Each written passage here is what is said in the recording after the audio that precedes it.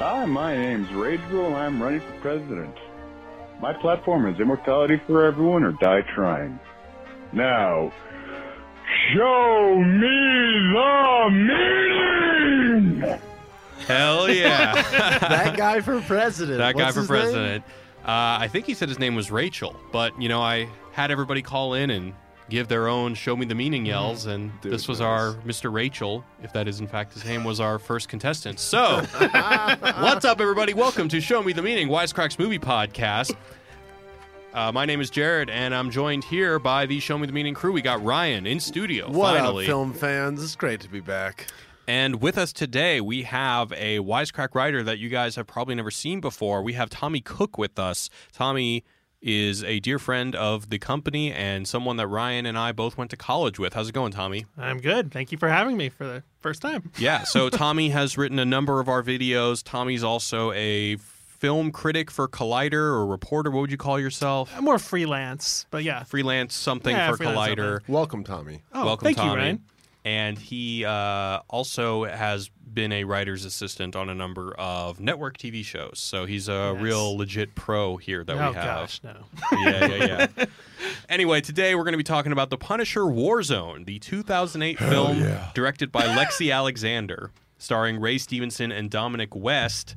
By the way, did you know that Lexi Alexander is a girl who used to be in MMA? I did know Yes. all of that because Lexi Alexander fucking rules. I'd never she's heard of out her. of Who- control. She's very prominent on Twitter, so. Yeah, Oh, see, I'm not on Twitter, so I don't know these things. But I love that. as always, let's go around and get first impressions. What was it like the first time you saw this movie? What was it like revisiting it for this podcast? Let's start with Ryan. I believe we watched this for the first time together. Did we not? I had seen it before.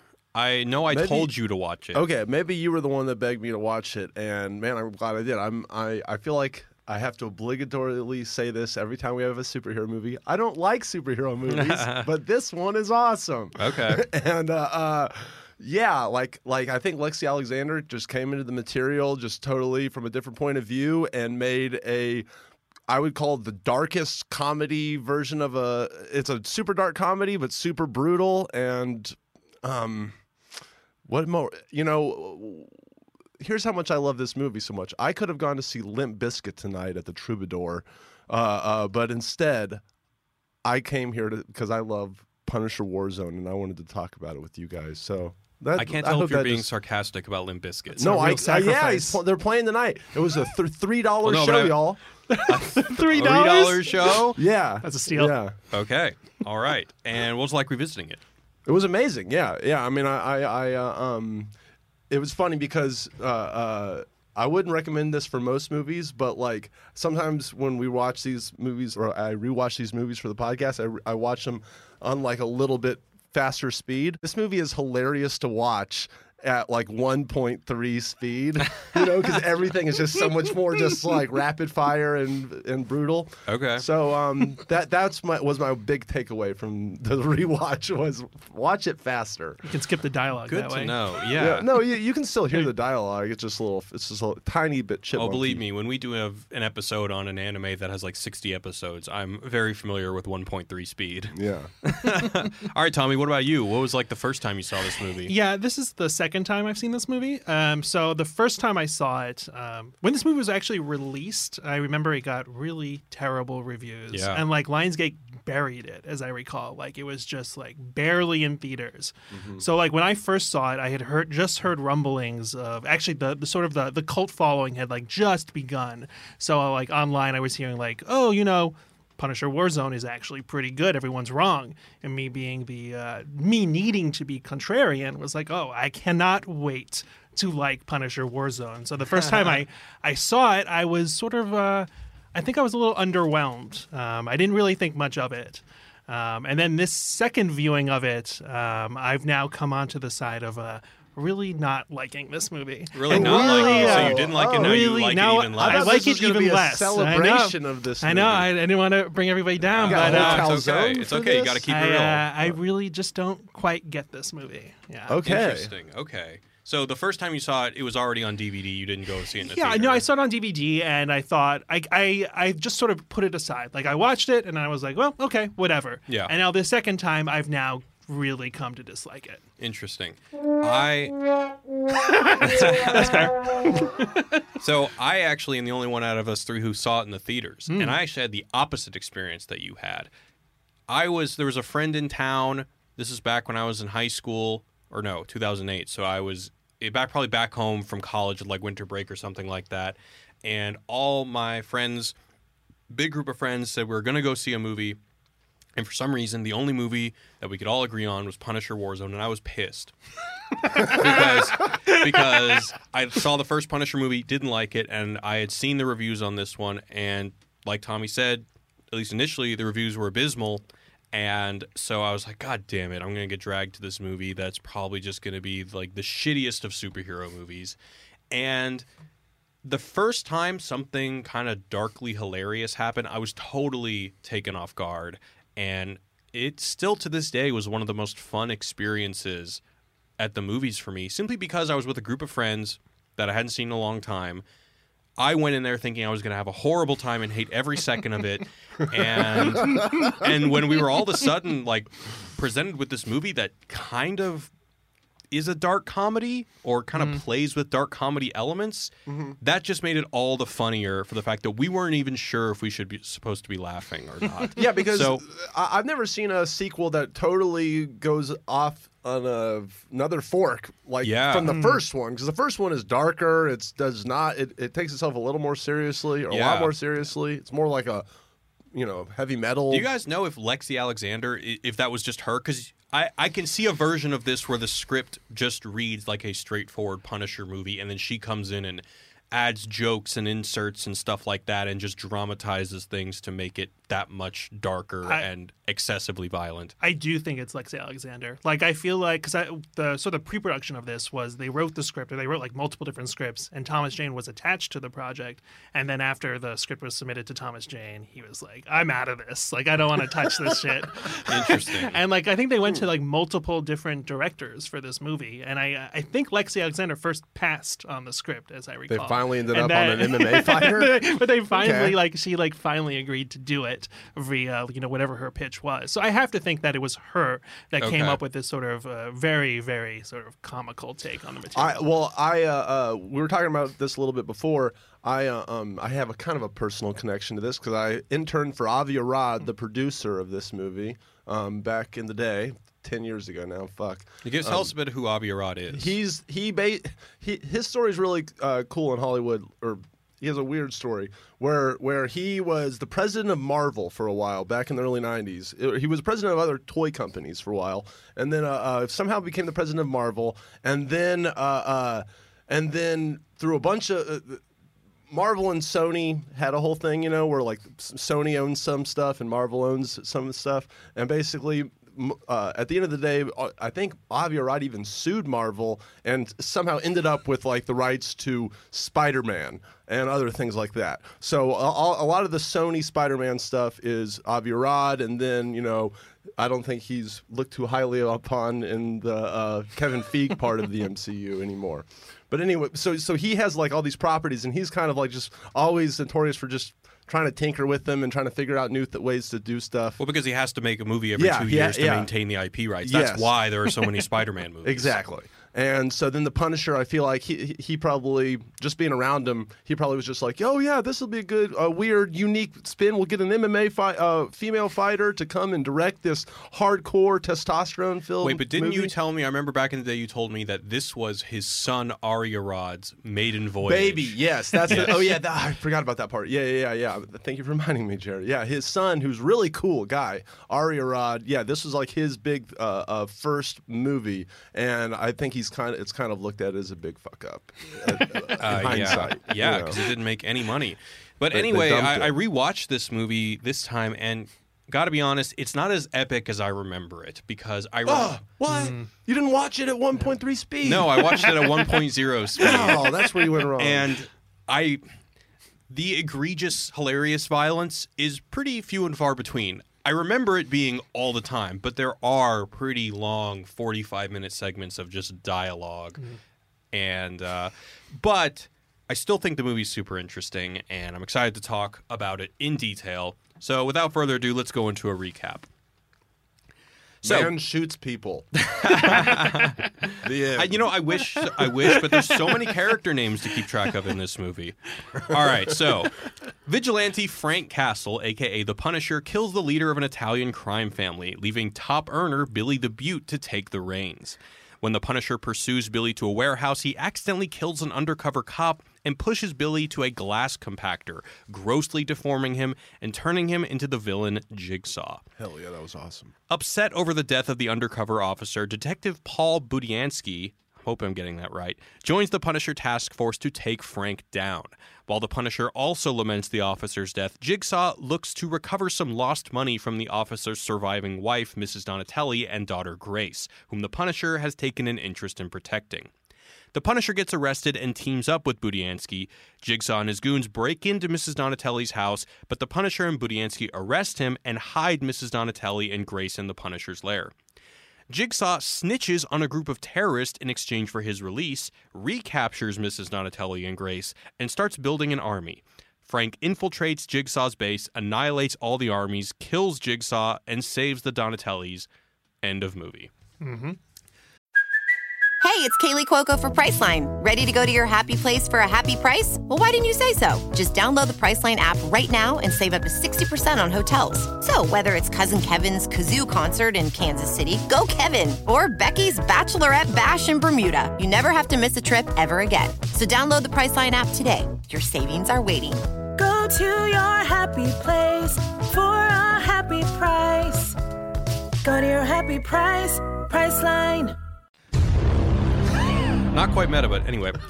All right, guys. So one of the reasons why I was inspired to talk about this film is because, and this isn't there's a news story that came to my attention that one of our writers mentioned that is not necessarily super recent, but it kind of disturbed me. Did you guys hear that in 2017 there were two different police departments, one in New York and one in Eastern Kentucky, in which the cops would put decals of the Punisher logo decal on top of their cop car. And I didn't know that. So, of course, this is asinine because the Punisher is a vigilante who acts outside the law in order to enforce his personal brand of justice. His entire conceit is that he's a vengeance-driven anti-hero who acts as judge, jury, and especially executioner. And that's the exact opposite of what cops should aspire to be, which is to act as none of those things. But so that caused a little bit of a shitstorm. The decals ended up going away. But it brought to this kind of bigger conversation about how seriously should we take superheroes? And not at all. Well, that's what I'm saying. So, 0%. We also talked about in our Vampire's Kiss podcast. Have you seen Vampire's Kiss? I have seen Vampire's Kiss. So we oftentimes, or in a couple, we mentioned this in our Nick Cage video, but we likened that movie to American Psycho because American Psycho in both movies are essentially about making fun of 80s yuppie corporate culture. Mm-hmm. But Patrick Bateman is kind of this figure that people kind of pseudo want to emulate, whereas Nicolas Cage's character is just so bizarre and so crazy that you can't identify with him. And I think that, and maybe I'm going a little bit too far here, but I think this movie kind of accomplishes something similar.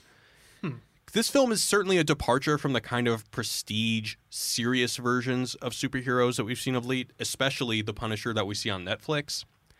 And even when we have these morally compromised superheroes, we're still asked to identify with them. Like Thanos, for example. And in the case of the Punisher, when he's depicted with such veterance, we can't help but root for his brand of justice, especially in the Netflix series. But I feel like this, because it's so ridiculous, and because, especially in a couple parts like with the violence, it's so alienating that you don't walk away from this movie saying, wow, I want to be like the Punisher, or I see my struggles in the Punisher. That's so, because I get the opposite thing. Like, this is one of the few usually in like a vigilante movie, it's like vigilante versus the police, where there's like the police is like, oh, we can't have Batman saving the day, or we can't have whoever killing innocent people on the streets. In this movie, the police work hand in hand with the Punisher. Like Not literally, out in the they open, just like though, you know, it's like kind of under it's the on table. it's under the table, but they're all sort of in the pocket of the Punisher. Like everybody is just on the Punisher's side. No one is really questioning the Punisher, other than maybe the Colin Salmon, the FBI guy's character. Okay. But even it's like very like within like 10 minutes he's on the Punisher's side. Yeah, the cops are I mean, kind of like enablers. I like can see there's that. nobody that's against him. So But I guess I'm thinking more aesthetically because I feel like the interesting thing about this movie is that it has this grim aesthetic and color palette that most of your hard-boiled, super serious, prestige superhero movies have, but with characters and lines and violence that undercuts this, and I think that's pretty interesting. So let's first talk about the violence. Let's. It's So it is egregiously over the top. The way I put it mildly. I spent some time just like, how do I exactly define or describe the violence in this movie? And the best way I can do that is saying that there's like this extra performative irreverence for life. Like it's not only do people die, but there's like this extra kind of fuck you to the killing. Oh, yeah. And it kind of can't help but invite laughter. We talked about something similar when we talked about the John Wick. You know, how we see this guy just mowing down tens of people and not even blinking an eye. And at some point, you just can't help but laugh. And I feel like that's what this movie accomplishes a lot. I kind of wish that the violence in John Wick was like the violence in Punisher Warzone, because it is another degree. I mean, Yeah, it's it is. hardcore in John Wick, but it is super brutal. It's like less than trauma level of schlocky violence, but it's like, you know, you see their faces cave in an extra millisecond more than you would in a John Wick movie, you know? Or which just I a face appreciate. caving in at all. Yeah, true. So, I mean, I'm curious what you think, Tommy. Like, so taking all the other elements of the film, the narrative, perhaps you don't like, but what about the violence? Did it tickle you at all? Did you ever find it funny? I mean, yeah. Yeah. I mean, obviously, every kill is played for laughs. Yeah. So yeah, I mean, it is funny. I mean, but they are sort of few and far between a little bit. Yeah, like, and not it- as much as I remember. Yeah, and it becomes a little bit unfortunately. of the sameness. Like once you see, like, there's a numbing effect to the violence. At least for me in this movie. Like once I see the Punisher, you know, stab somebody in the face with a chair, That didn't there's tickle not. No, it tickles me. But then when he shoots somebody in the face in the third act, it's like, well, okay, that wasn't as good as the first act stab with the chair. It's diminishing returns for me, at least in terms of the violence in this movie.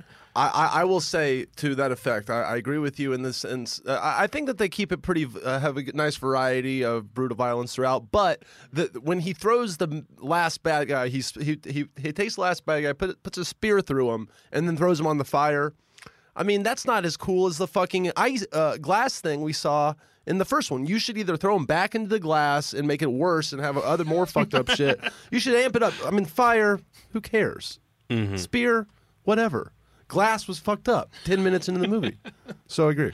Yeah. Continue. I want to go into just some of the specific things that happen in this movie. So he kills a single man with a grenade launcher while he's in the middle of a parkour move. You guys know what I'm talking about? Oh, yeah. Yeah. I think that was the first one. No. The first one is when he kills the mafia crime lord.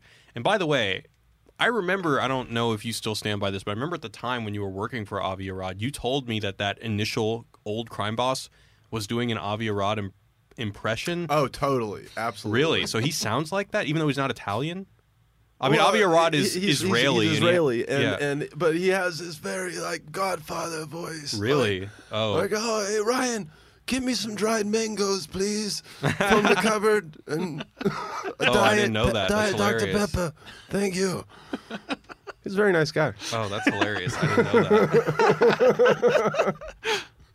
that. Another good part is you think that Frank is about to spare a guy after he tells him the information that he Oh, that needs. part's awesome. But then it cuts to him being thrown on a spike 5 stories down, and then the Punisher jumps down and lands on his neck, totally breaking his neck. Yeah, to say the least. I don't know. Something about this really speaks to me. Me too. In that You just want to throw someone on a spike and then. because what the Punisher does is fucked up, you know, and we should, and that should be highlighted. It's not romantic. Wait, you mean in that instance or just in general what he does? The is idea of fucked the up? Punisher is fucked up. Okay, well, in that specific instance is really fucked up, and it kind of really subverts what most people do in movies. You know, it's Well, like, I know, but all right, well, I'm going to put I my guess, gun away, and then the next thing you see is on a spike. right. It's really I guess funny. what I'm arguing highlights is that the absurdity highlights that hey, the Punisher is a fucked up dude. You know that. Right now, with the Punisher on Netflix, he is this romanticized, morally compromised anti-hero that we all basically say, God, you know, if I was in that situation, I would do that too. And I'm not saying that, oh, that's socially irresponsible and we should take Netflix Punisher down. I'm not saying that at all. But I am saying that this movie, the enjoyable elements, just cast superheroes and in a different light that's kind of interesting and perhaps even cast it in a light that that the characters deserve to be cast in. Do you identify with any characters in this movie then? Well, you know, that's actually another point I wanted to bring up later is that Because I would actually argue that Jigsaw is sort of the protagonist of this movie. Really? Oh, To a certain shit. extent, I think he's actually. But that's just 'cause he's the movie's driving. bad, yeah, right? well, he's the driving force in this movie in terms of plot stuff. Like the Punisher is very reactive to whatever Yeah. Jigsaw is doing, and Well, to that point, well, really to both y'all's points, there's two kinds of superheroes, right? There's the kinds that kill, and then there's the kinds that don't kill. You know, and I feel like those are.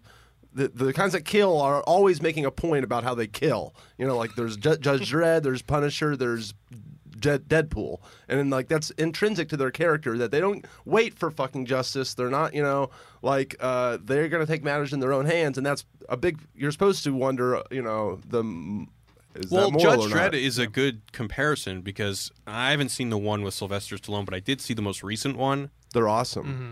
And that movie is also a bit ridiculous. Yeah. And it's self-aware in its ridiculousness. Yeah. And I think that it kind of accomplishes something similar in that, yeah, you go away with kind of a testosterone high of like, fuck yeah, you know, just like follow the law, bitch.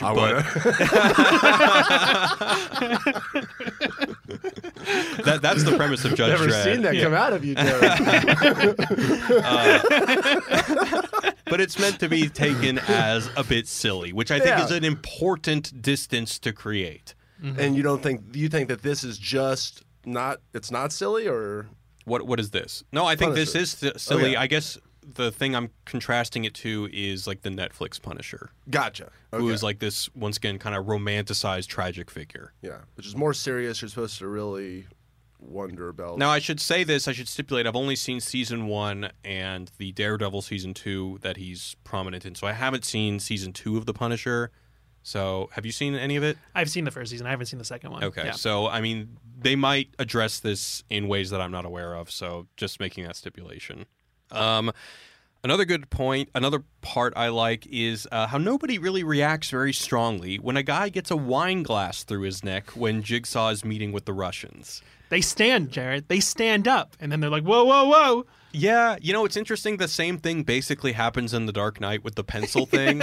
But somehow, like, tonally, it works. Like, we, you know, like, that never is ridiculous. Or at least, like, cartoonishly ridiculous, like this is. The pencil thing wasn't ridiculous to you? It was funny, but Yeah, it was it hilarious. didn't break the reality of the scene for me, like which happens regularly in this movie. I never am like thinking that the reactions are too subdued. I mean, I'm more just shocked by the violence, and then Yeah, I mean, this was a are you expecting minor them example. to go, but- "Oh shit, that guy got a wine bottle through his head," or like, hey, is he still alive? I don't know. Oh, I've I've seen that scene so many times where the people are at a table and there's one person who's daring to talk back to the boss. It's like the Kill Bill scene or anything like that. You're just like, oh, it's not a Untouchables. question of like if this person's gonna die. It's a question of how this person's Right, gonna but die. Kill Bill is similarly has comedic Yes. elements. Anyway, this is one of my favorites. Jigsaw's brother, Looney Bin Jim, has a hospital worker that feeds him applesauce. This hospital worker takes one bite of the applesauce to make it look appetizing to Looney Bin Jim, and then once freed, Looney Bin Jim proceeds to tear him apart with his bare hands because he, quote, wants his applesauce back. I remember busting out laughing in the theater when that happened. I just couldn't believe what I was seeing.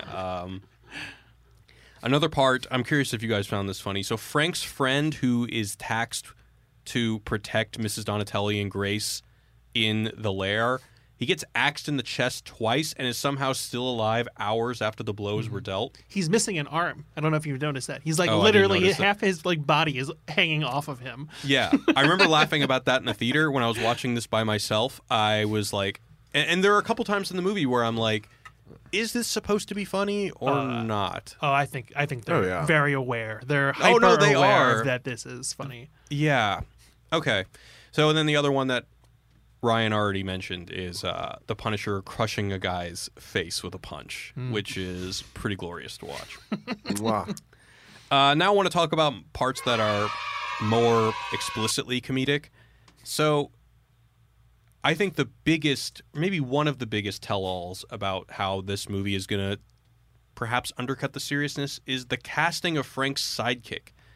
I don't know the guy's real name. I'm always going to call him Newman. Wayne Knight? Wayne Knight. Yeah. Yeah. I mean, that's weird, right? He's just a funny guy. Yeah, I feel like this is like another trope of like these superhero movies where it's like if you look in Daredevil, like Kevin Smith is I think like Ben Affleck's like go-to guy, and like to sort of Q in James Bond is sort of the comic relief I guess of that series. But even Kevin Smith in Daredevil is dressed up like a scientist. He looks like he's playing the part, but you don't buy Wayne Knight as an arms dealer.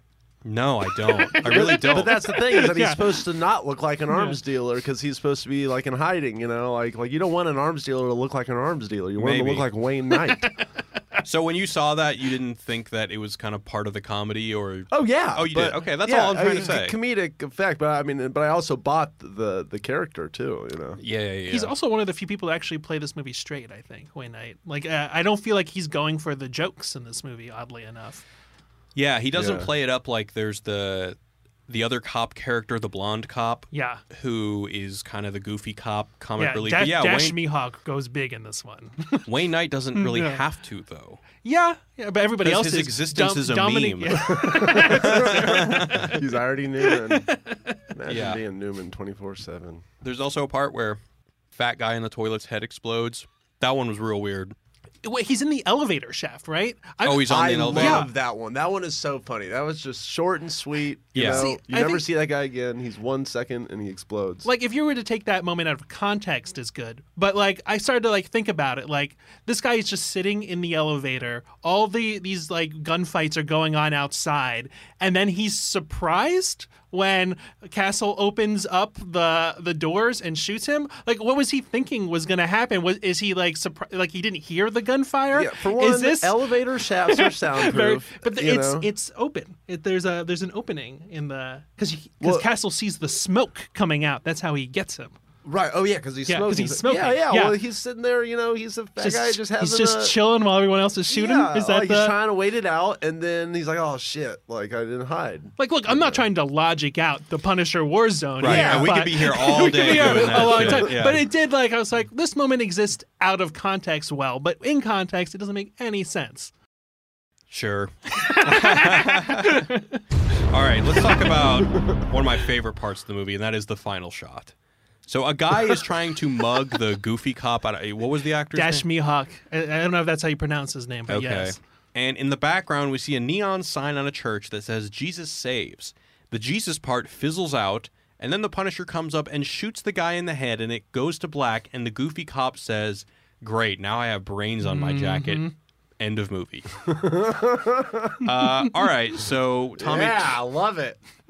So, yeah, I feel like I'm just kind of beating a dead horse here with how I think that. I mean, it's funny. The Jesus thing definitely takes all the kind of redemptive qualities out and makes it pretty clear as day that, hey, this is not a hero.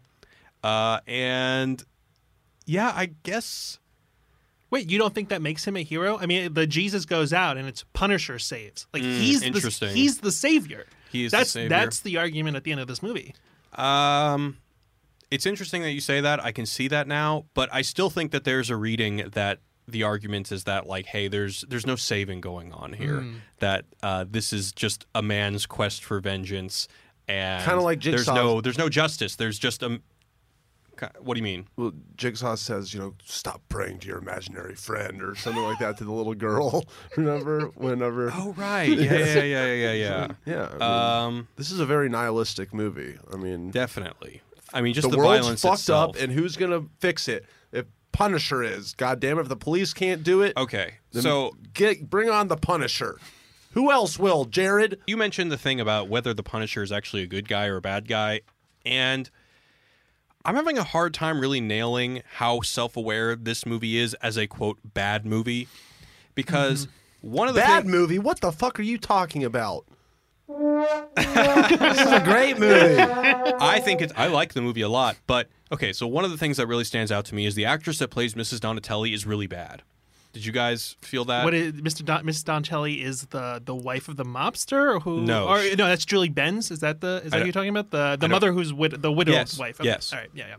Did you get the same impression? She was not she was not the best actress. She has a thankless role here. I think it's I don't- like yeah. what do you? There's I don't nothing know, to do like, with it.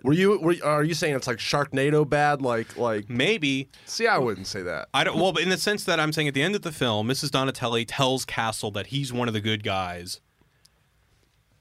I don't think that she's deliberately playing it bad, but I do think that her performance is a step down from most other people in this movie.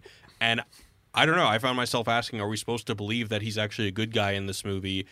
And because even if you were to argue that, well, he saves Mrs. Donatelli and Grace, he's a good guy. I mean, he's really just doing it because he feels guilty about his son. It's pretty selfish. His son and his wife. Selfish. Yeah, there's all these flashbacks of him like wanting to make it right with his family. I'm saying that. Yeah, but he can't make it right with his family. That's the point. It's over with his family. His family's well, dead. I'm not saying that it's Goodbye. actually going to make a difference, but that's at the least point. So that's why psychologically, this is all he. It's not like he's getting anything out of this. Really, he's fucking going through hell to help people because he wishes he could go back in time and help his family. How dare you, Jared? Okay, what about the performance thing? I see where you're coming from because it is a shitty performance, but I think that's just like you said, she didn't have much to work with, and that's less. I think that Lexi edited what she had in front of her, and I don't think that it was meant to be shitty. It's unfortunate because that actress kind of gets thrown under the bus because other supposedly quote serious moments are kind of just brushed by. Like, for example, when Newman, I'm just going to call him Newman because he's always going to be Newman for me. Newman dies. And we feel absolutely nothing. It almost, once again, comes off as a bit of a joke when he just gets shot in the head. No remorse, no grief, no even scene where Castle is looking at him and feels regret. That's not true. Well, I don't think that's true. Because whenever he's like, just shoot me. Just shoot me. You're supposed to think, oh man, you're sacrificing yourself for these people, and then basically he takes him up on that. No, but he tries to kill both and fucks up. He knows he's not going to be able to get Newman really, but he goes for the other guy, makes sure he gets the gun off of the girl, and then whatever happens to Newman, his friend, whatever, he's an arms dealer that he can deal with it. Yeah, that's how I perceived it too. And also they have that moment after they leave the hotel, and I think it's Colin Salmon's character, the FBI cop. He asks like, "What about Newman?" or "What about that Wayne Knight character?" And they're like, "Oh, he didn't make it." I guess I'm saying. I mean, there is that that moment. There are few times in the movie where there's any kind of seriousness, and I feel like it was all piled on the shoulders of the actress who plays Mrs. Donatelli. I agree. Those scenes are definitely out of place in the movie. She's at a different tone than the rest of the movie. Yeah, that it doesn't carry over. Everything else is the seriousness is undercut, and it seems like in order for the movie to have any kind of arc or moral center, she just had to say this line that wasn't going to work no matter what. No, it feels like they shortchanged her arc. Like it doesn't make her motivations don't make sense in this movie. Like she hates the Punisher. He killed her husband, and then he saves her once, and then she's like, "I love you, Punisher. Yeah. Thank God for you." Right. Like he's the one that got them in this situation. Yeah, you're right. And I forgot one of my favorite moments. It is, where is it? Oh, so Budiansky enters the office of the Punisher task force, And you guys know what I'm talking about. Dusty So old library. it says, which drawer do I look at? The alleged Punisher murders. And then he just goes, all of them. And it's this, it's I don't want to say it's quite as big as the end shot of Raiders of the Lost Ark, where there's like that huge warehouse, but it is a office room filled with thousands of papers, and we're meant to believe. And this is more what I'm talking about is... It's a great cut. I want to know what he was going to get from those files. Like, what was he going to learn from them? I mean, how the Punisher killed this person? Well, this way? but see, I'm wondering, it's like, okay, so the Punisher has killed literally thousands of people. Are we meant to believe... There's no real guidance here. It's like, are we meant to believe that, wow, he really cleaned up the city? Or are we meant to believe that this guy doesn't give a fuck and he just kills indiscriminately and... He killed 'cause- the bad guys. Yeah, he only kills like the first did he time kill? he kills an agent, an undercover agent. feels real bad. Like he feels like horrific. He's gonna retire. Like I think the thought is he only kills only bad guys. Yeah. Up to this point. But there is this kind of relishing in the excess of killing thousands of people, which, Bad guys. Yeah, bad guys though. There's a distinction. I mean, I feel like they don't go out of their way to make that distinction, but These people are like the worst mafia people, you know? all thousands of the people in those The people files, everybody that we see him kill, sure, you know, is in the series fucked up. in And the all- series of like 3 days that this movie takes place. Right, so then you can extrapolate that to the files. You Right, know? all 1,000 of those people must have been horrible. Right, I mean, I bet the I city's think looking that really I nice actually now. think that's what this movie is arguing. Yeah. I mean, I believe you. I mean, but I do think that some tonal things are happening in this movie that at least justify bringing up the question of whether or not, whether this is supposed to alter our take on the... Well, not supposed to, or if it functions to alter how serious we take superheroes, or especially the Punisher. Well, they do ask who punishes the Punisher at a certain point in this movie, and then they never and answer. what's the answer? They- Yeah, I was there gonna is say, no. there is He no he just answer. like stares. He just stares like vaguely at her. I think it's Julie Benz that asked that question. He just stares at her. Yeah. Also, the part where, what was it? It's when the cop is reading him his rights, or this guy's rights, and then the Punisher in a wide shot just comes and shoots the guy in the head, and the guy's like, "Damn it, Castle!" I love whenever the dude handcuffs him, you know, and then he's just like, "You have the right to shut the fuck up." Yeah. All right. One other thing I noticed about this movie was It's interesting when you revisit movies that were made during the Bush era now, because you start noticing things that are like, oh, you don't really hear those kind of criticisms in movies anymore these days. So, for example, during the Uncle Sam Army section, where Jigsaw's gathering this army, he says, or his brother says, "Where do we get an army from?" And he says, "Just like Uncle Sam, bro. We recruit in troubled neighborhoods, offer $100,000 toward a college education they'll never get, and promise nobody ever has to go to Iraq." And then... But then he recruits other gangs. That also confused me. Yeah. Like he doesn't recruit like the poor people. He recruits like the Yakuza and the Irish mafia and like... Yeah. It's a lazy joke. I mean, if you wanted to kind of go over the top with it, you could say that, oh, well, you know, they're Asian, Black, Irish stereotypes from poor neighborhoods. But I think probably not that much thought was put into it. And then there's another line where Jigsaw gives up the terrorist in exchange for immunity, and the Punisher says, or I'm sorry, the cop says, unless you got a videotape of Rizzotti talking to them, we can't even give him a parking ticket. And Jigsaw's like, it's a fucked up system you're sworn to protect. And by the way, if that is, we're supposed to look at the police department as inescapably corrupt, and that the Punisher is just from that part, I don't know. It doesn't really work for me. I don't think the police are corrupt in this movie. Like typically, They're not, and like yeah. they're not corrupt at all. They're just like they have to make this deal with Jigsaw in order to stop a terrorist attack. Like they're doing the best they can. It's just the system can't prosecute everybody. Why? It's the Department of Homeland Security that ultimately hones in on those Russians who are trying to sell bombs to terrorists. But it is depicted, I think, that the Department of Homeland Security basically just comes in, takes over everything, and basically makes it really hard for the local cops to do their job effectively because they take top priority in everything. this is a sequel to the first one, right? So it's like I feel like we're supposed to, in Lexi's mind, we're already supposed to know that or assume that the Punisher, is a hero, an anti-hero, and you already feel one way about him, and that this is just another adventure he's on, kind of thing. This isn't an origin story anymore. No, it's not. Yeah, so I don't remember anything about the first Punisher, so I don't barely know do the either. lesson we learned at the end of it. I think whether they he's good or categorize bad. this as a reboot and not a sequel. Really? I think that's the stance on it. Only because they had to recast Thomas Jane? Pretty much, I think so.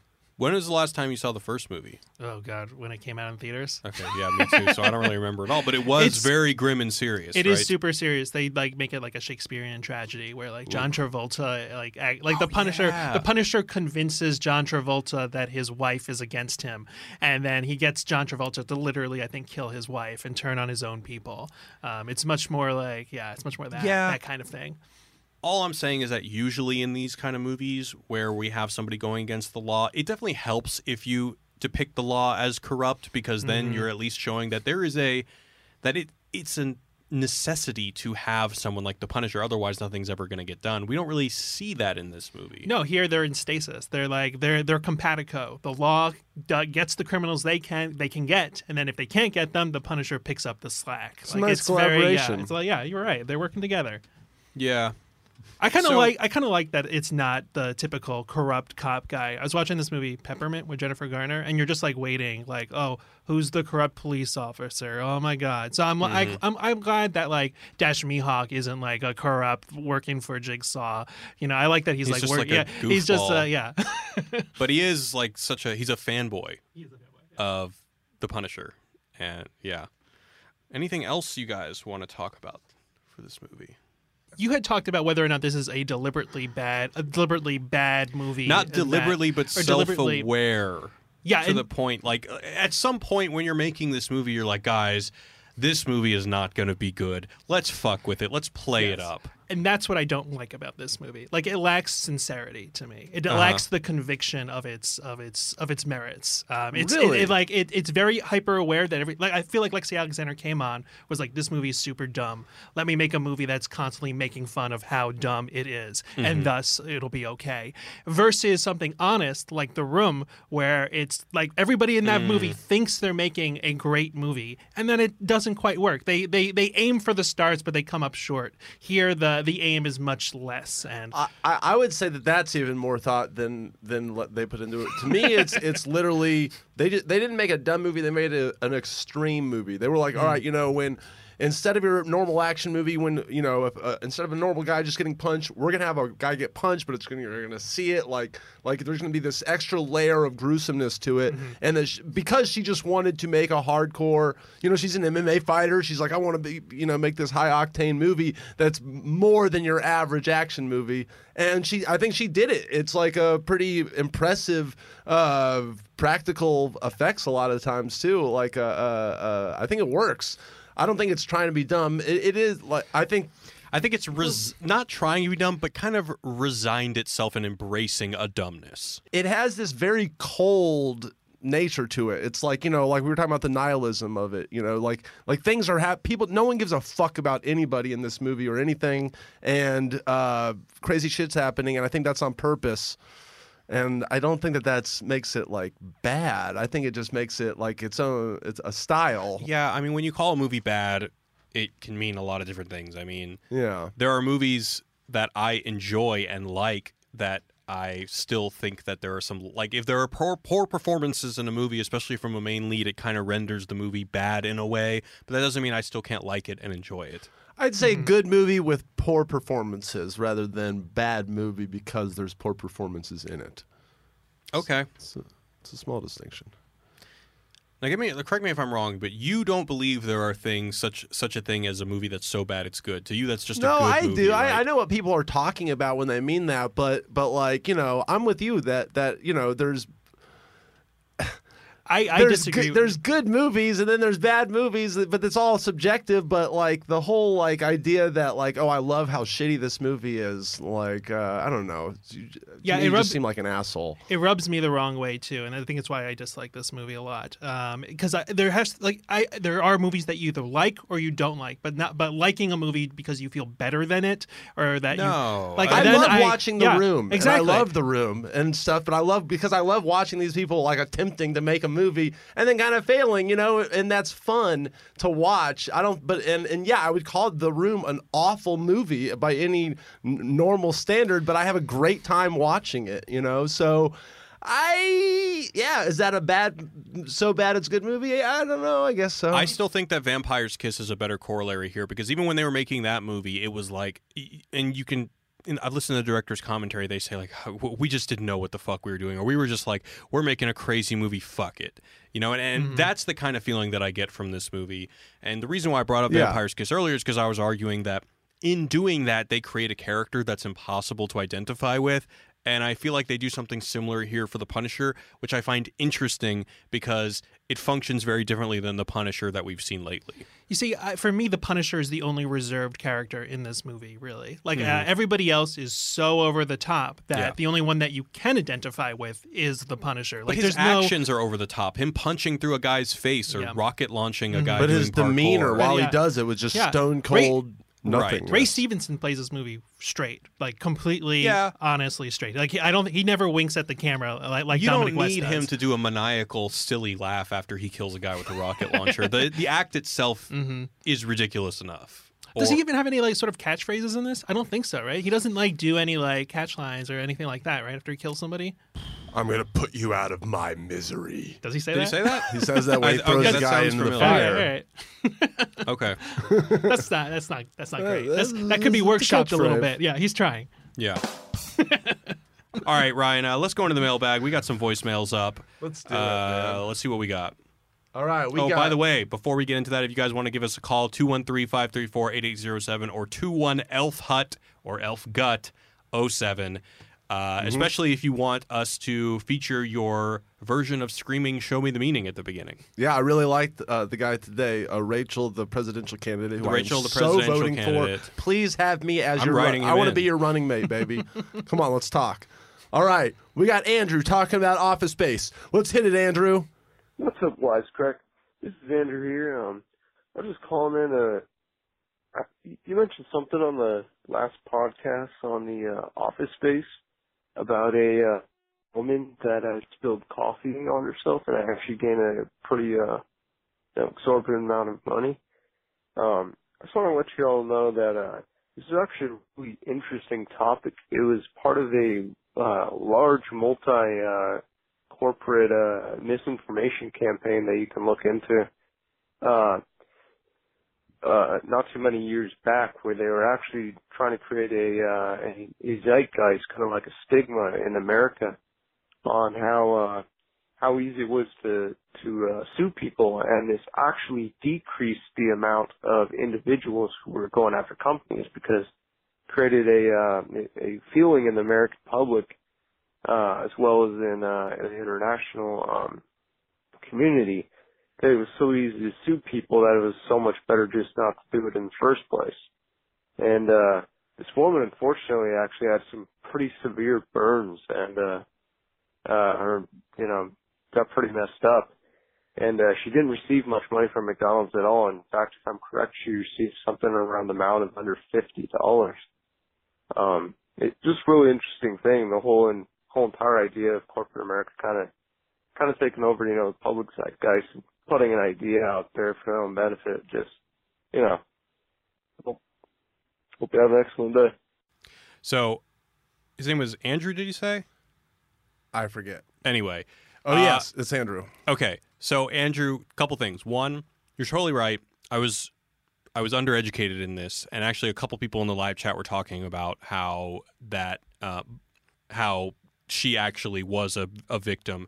But more to your point, when I brought that up in the podcast, I was talking about how there was a zeitgeist. Now, whether that was kind of created by corporations, that's the point, is that in the 90s, there was this kind of popular opinion of like, oh, people just suing everybody to get rich. And whether that was created by corporations to protect themselves or it wasn't, it still existed. But yeah, good catch. I apologize for being underinformed on that case. What else we got? All right. Thanks a lot for the voicemail, Andrew. Appreciate it. Next, we got Joe talking about the Fire Festival. Let's hit it, Joe. Show me the meaning. Oh, hell yeah. What's up, Wisecrack? This is Joe, who gave you Ryan's Show Me the Meaning last time. We're calling about the Fire Fest podcast. I just caught up on that one. I was calling with a thought about what you guys are talking about with being in the business of business. Aziz Ansari's character in Parks and Rec, with his company, Entertainment 720. It reminds me of my other favorite show, It's Always Sunny in Philadelphia, when Frank and Charlie are doing business, or Frank gets back in business, and Charlie asks the question, like, what do we do? And Frank says, well, what do you mean, what do we do? We make money. Charlie says, well, what do we make? Like, what do we produce? Frank says, we produce wealth. And Charlie keeps insisting on this, and Frank gets, as Frank Reynolds does, super racist and just says, let the people in China worry about that. But so I have this huge background in theology, and I've actually thought about this a lot, kind of with the way we've industrialized everything. Even things that artisans once made are industrialized, and we've lost the craft of making something from start to finish. Like, if you think about it, like, when's the last time you bought a pair of shoes that someone made every part of that shoe for, and that a factory didn't do it? Or when's the last time you bought a shirt that somebody crafted? They didn't just, use a printer to print some funny slogan on the shirt. So I just kind of wanted to pick your guys' brains on your thoughts on this kind of idea of, like, where we're at. Is that even possible to buy from an independent maker or a creator? Because I feel like we all have those friends, but their prices are outrageous, and you'd love to support them, but it's just not realistic for the world we live in. So from the theological standpoint, right, like, it's much better to support the individual, to support the artisan, rather than just the business or the company or the production. Anyway, I wanted to pick your guys' thoughts. Huge fan of everything you guys do. Hope you guys are doing well. Keep it up. Well, thank you, sir. Ryan and Tommy, I know you both saw the Fire documentary. You were not on that podcast. Do you guys have any thoughts? Yeah, I mean, we live in a world where, corporations can decrease their prices and put small business owners out of business so easily. I mean, that's how these corporations run. They are able to mass produce things at low prices, put everybody out of business, and then raise their prices afterwards. I will say though that the ability to make things now yourself has, I think, greatly improved. Like, there are 3D print models, there are Etsy, there's all these different things that you can theoretically do yourself, but it's just so hard to, I think, make a living doing those things, especially when you're up against a billion-dollar corporation. Yeah, especially because with all those things, it also decreases the barrier to entry, because then anyone can have an Etsy or anyone can do any of those things. Yeah. Yeah, for the most part, I think we're in a good time for people who make stuff, because it's a good time for people to make stuff, but a bad time to make money off of that No, stuff. I think there is a good time to make money off of that. I mean, Patreon, Kickstarter, all that stuff, people are making their living, off of their fans at way more than 10, 15, 20 years ago. Oh, yeah. You're never going to compete, go on Shark Tank or something if you want to, get your soap into Walmart. But yeah, we're very fortunate in that sense. Like, I remember when I was a kid, did you guys ever go to newgrounds.com? Like just early internet comedy and stuff like that. I don't think any of those people worked so hard on some of those animations and those shows, and there was just no monetization back then. Right. I don't think any of them ever probably saw a cent. And probably lost a lot of money. Lost a lot of money. And so, we're very fortunate to live in a time where there's some monetization for independent content creators. But if everybody can create it, doesn't that dilute the pool of money? Isn't of there? course. Supply and demand, baby. You got to be good. Get that quality up. Yeah. Yeah. I would like to know like what percentage of YouTubers or people on Etsy can make a living doing just Tiny that. percent. Yeah. Oh, so, well, yeah. the amount Yeah. of people who can't are on happen. YouTube is so many. I know. Anyway. All right, so we're going to go into the emails. You can email us at movies@wisecrack.co. This one is from Patrick, and it's very important. He says, I just want to let you guys know that you inspired me to throw a Nick Cage party this past weekend. Whoa. I had awesome. meaning to see Adaptation and Vampire's Kiss for some time, and having watched your podcast on those two films sitting in my watch later queue prompted me to finally act on it. At our Cage party, we watched Face Off, Adaptation, and Vampire's Triple Kiss. feature. It was a great time. Loved Adaptation. Loved laughing out loud together with/at Vampire's Kiss. I also enjoyed introducing my friends to the zaniness of Face Off. Hell yeah. I am interested to hear if that was the actual order. Face Off, Adaptation, Vampire's Kiss. How would you schedule your triple feature for those three? For those three.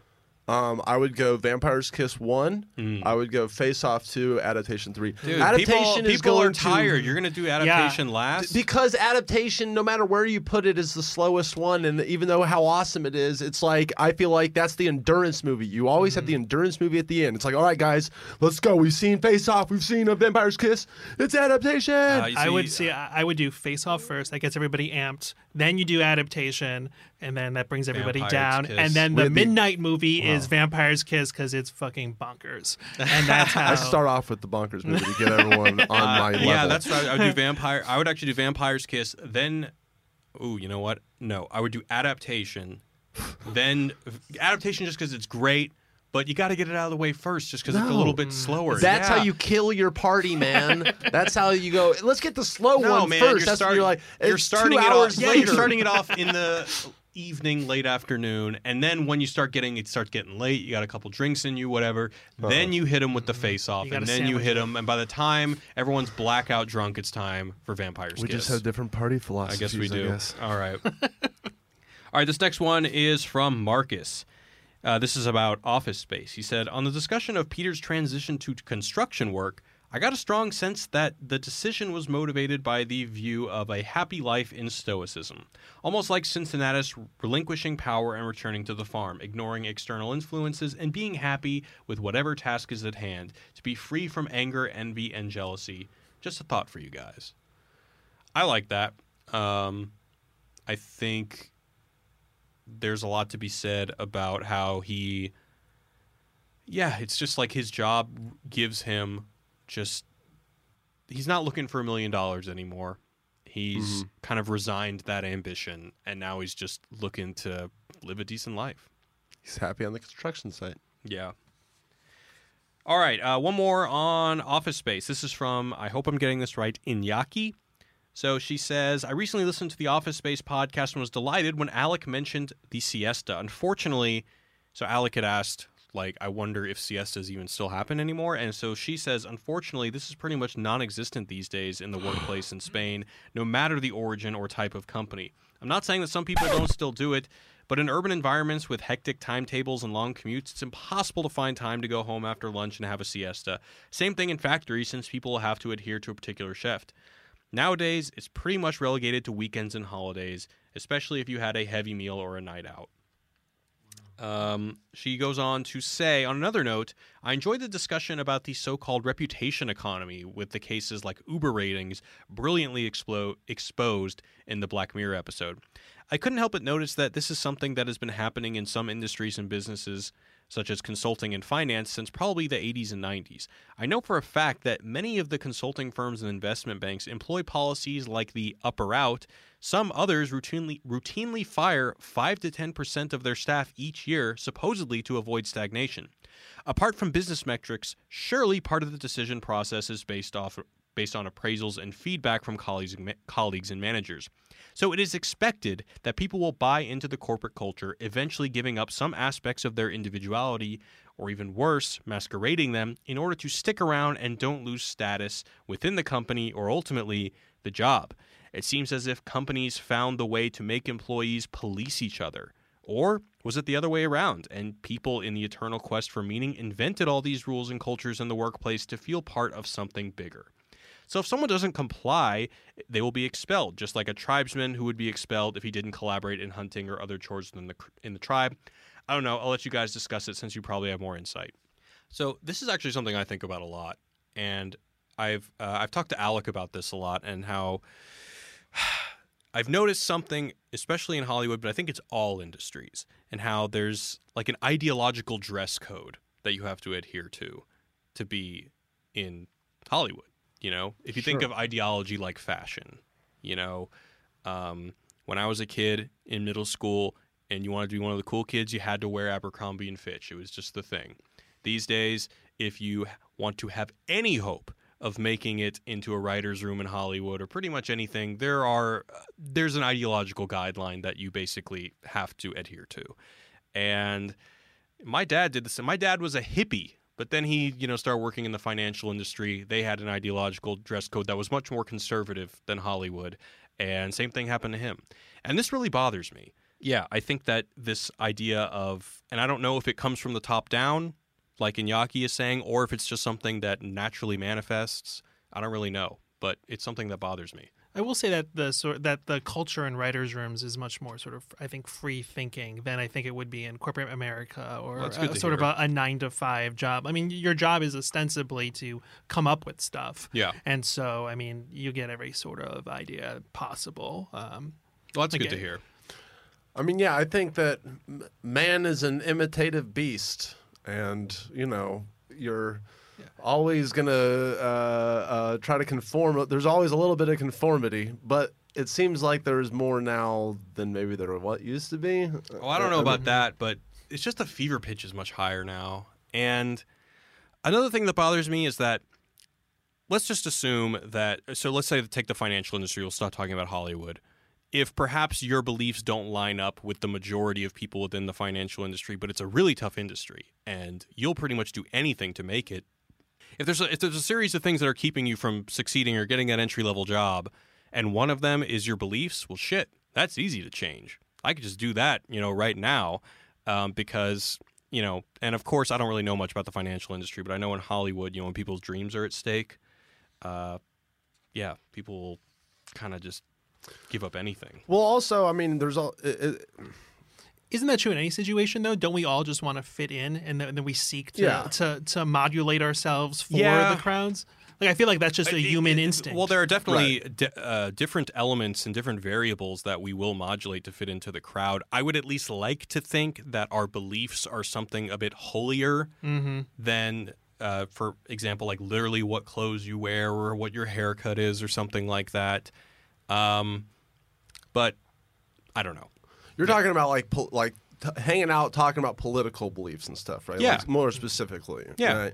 I mean, whenever you're around Hollywood, even not in writers' rooms or something like that, all the time people will speak to you as if they understand they know what your politics are, because how could it be anything different? Like, you're a human being, right? And you've heard that saying, you don't talk about like religion and politics around the dinner table. That's gone. Yeah. That's still around, right? I mean, like it's you don't talk about religion and politics ever. Basically, is the new saying, right? Really interesting. Well, no, I'm asking really, like. I mean, look, I've owned my own business for a while now, so I don't really have this experience of going into an office, especially since the kind of culture war fever pitch has hit the high that it has recently. But I've only heard anecdotes. Okay. Yeah, I mean, I'm gonna be honest. I rarely feel like muzzled or anything. You can say whatever you want. Still, it's more just that's good to hear. It's more.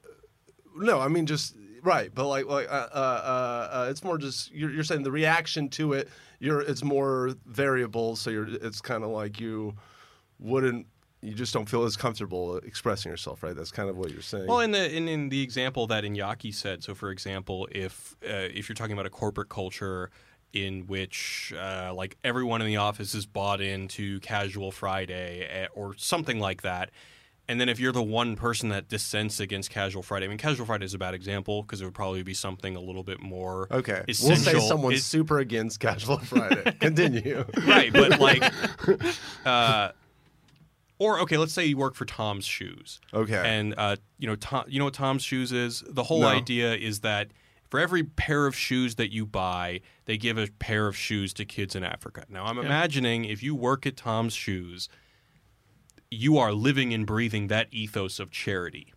Now, imagine I worked at Tom's Shoes and I said, hey, guys, you know, this is kind of fucked up and this is kind of bullshit because there are shoemakers in Africa that are being put out of business by Tom's Shoes, and this is actually kind of harming the community's ability to create a community that can provide for itself. That might be an unpopular opinion that it would be best, especially if you're not a manager, if you're just an underling, it'd probably be best if you kept that opinion to yourself. And I think that that's kind of what Inyaki's talking Hasn't about. that always been true, though? Like, I feel like that feels no different than 30-some-odd years ago. Yeah, probably. Yeah, I mean, I said the same thing happened to my dad in the financial industry. I'm just saying it kind of sucks. Yeah, kind of. I think I've said this on the podcast before. Like, you know, if you need something, if you need a job, yeah, if you like, probably play it safe. But you know, the people, unfortunately, that can get away with saying whatever the fuck they want in this country, you know, a la Donald Trump or something, is if you have $1 billion and you literally, all right, I'm not going to lose a job. I'm not going to lose, even if I lose, you know, PR or whatever. Who gives a fuck? You know, like I have all the money in the world. So that's why there's going to be this weird trend, I feel like, where only the wellest to do amongst us are going to be able to really have these mouthpieces or feel the most comfortable to say whatever they want. And people who actually have to like provide for their families and stuff, it's like, well, I want to fucking say whatever, but I don't want to lose my job, whatever, blah, blah, blah, blah. You know, so it's going to have this weird effect. Sure. I mean, we do see repercussions for people in power now that are saying whatever they want, with, I mean, the exception of Trump. I mean, we do see that now.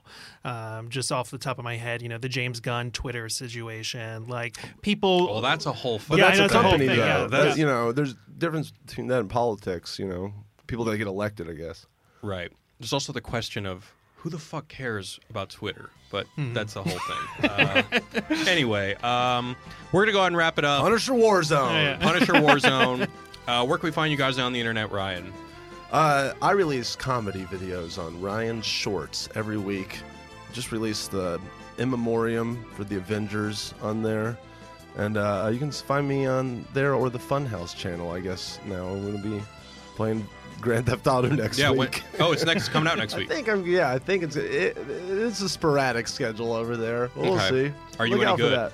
No, I fucking suck. That's part of the video, though. Make sure if you see that video to give Ryan some shit in the comments. Please do, yeah. Say why. Tommy, where can we find you on the internet? Sure. I mean, I have a Twitter feed I barely ever am on. So it's like a mentally healthy human being. Yeah, good job. Yeah, at TC4949. Cool.